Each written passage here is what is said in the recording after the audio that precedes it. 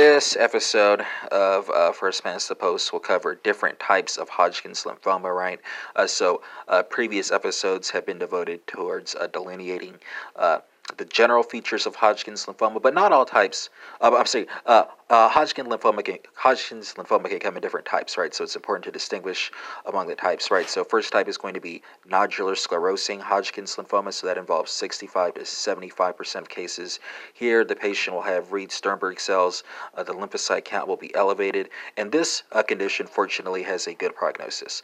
Second type of Hodgkin's lymphoma is going to be mixed cellularity Hodgkin's lymphoma, right? So this involves about 25% of cases. Here, the patient will have an elevated Reed-Sternberg count, but it's going to be more elevated than it is with nodular sclerosing Hodgkin's lymphoma. The lymphocyte count will be elevated to the same degree that you'll see with nodular sclerosing Hodgkin's lymphoma, and the prognosis here is intermediate, right?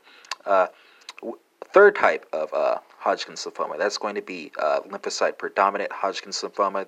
That involves about 6% of cases. The Reed-Sternberg count here will be elevated to the same degree that it is with nodular sclerosing Hodgkin's lymphoma. But your lymphocyte count will be more elevated than you would expect with mixed cellularity Hodgkin's lymphoma and nodular sclerosing Hodgkin's lymphoma. The prognosis here is also good. Very good, actually. And then you have lymphocyte-depleted Hodgkin's lymphoma, right? This is rather rare. The lymphocyte count here will be rather low, and the prognosis, unfortunately, with this condition is it could be better. I'll just use a euphemism there.